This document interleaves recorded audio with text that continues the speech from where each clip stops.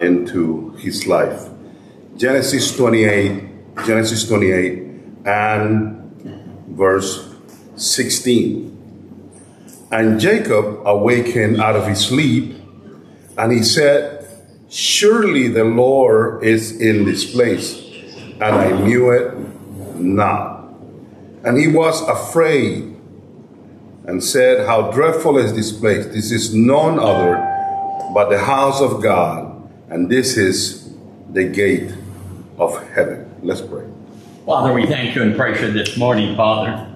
We're hungry for your word, Father. We pray that you would feed us, Father, and we would take it in, Father. I pray, Father, for anointing to be upon Oscar this morning. He would speak what you tell him to speak to us this morning. In Jesus' name, amen. Bethel means the house of God. But Jacob also called it the gate of heaven. That was his personal first encounter, a real encounter with God. He had been around all of the presence of God for a very long time. He had been there.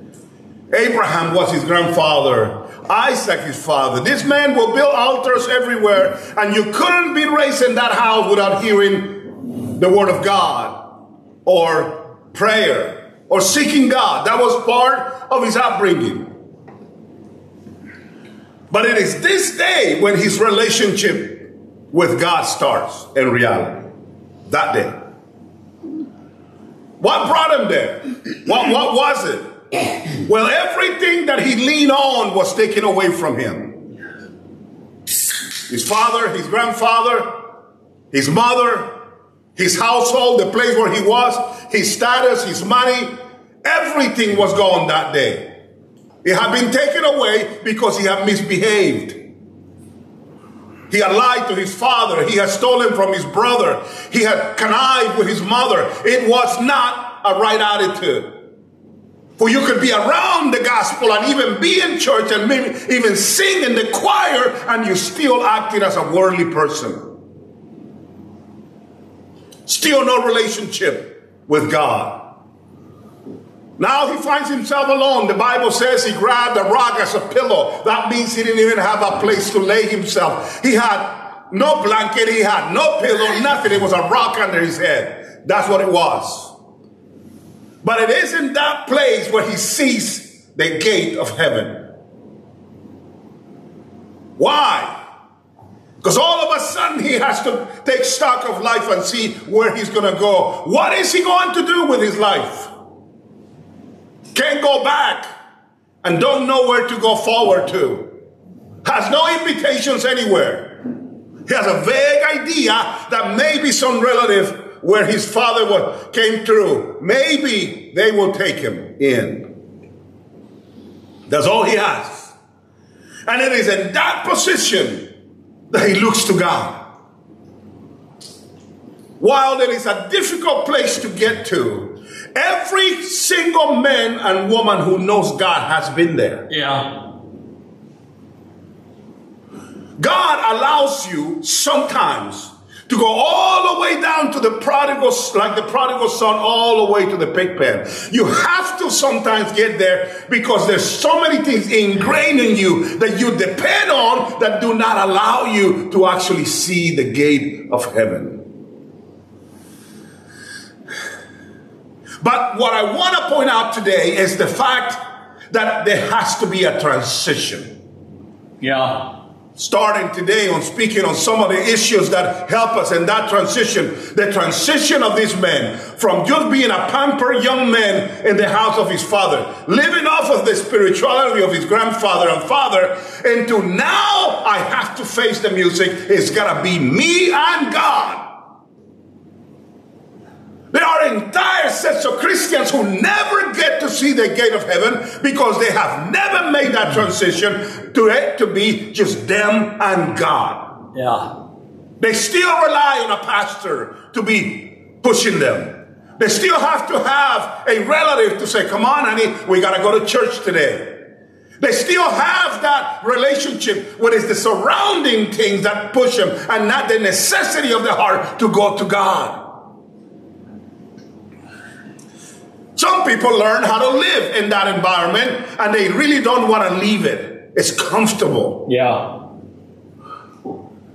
Samuel, who was a godly man from the very beginning, who from childbirth had been dedicated to God, who grew up in the temple, so he would have been a PK, a pastor's child, something like that. He's raised in the house of God, has to have that transition too.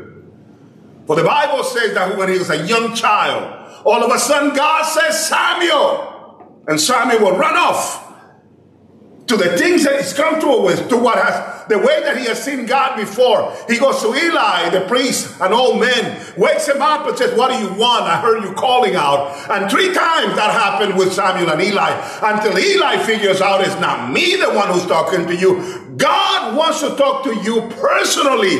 Let me say it again to everyone who hears that. God wants a personal relationship with you. Yeah. And that doesn't only have to be with being saved and raising your hands, but in salvation, but in the process of asking God to communicate with you and you to communicate with him. That's what prayer is for. That's what reading the Bible is for. Yeah. That is the transition of the willingness of surrendering to God and the positions that you are, that God may take over your life. That is the gate of heaven. Yeah.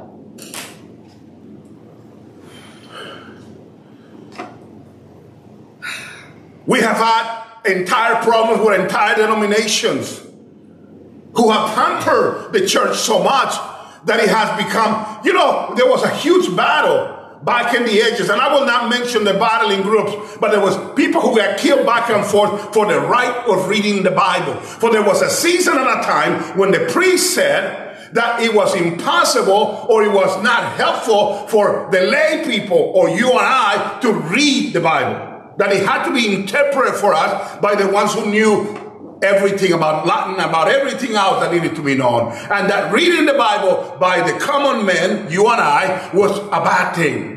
Well, there was a huge battle. People died over that.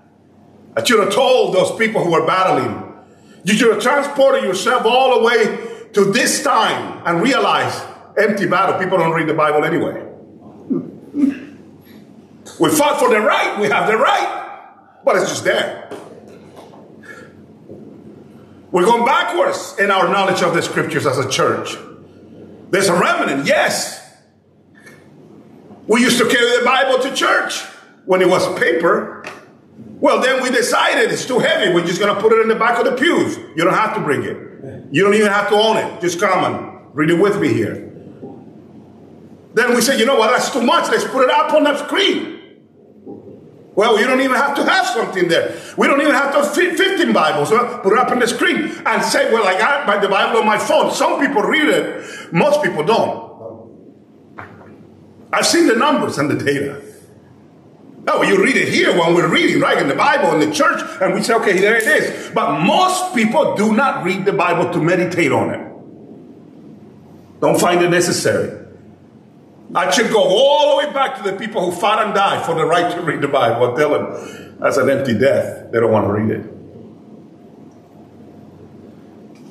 The transition is that somewhere you get up, either at night, in the daytime, or you set the time aside when it is noontime, your break time at work. You grab your Bible in whatever capacity you have it, and without the prompting of anybody, you meditate in the Lord. Amen. That's the gate of heaven.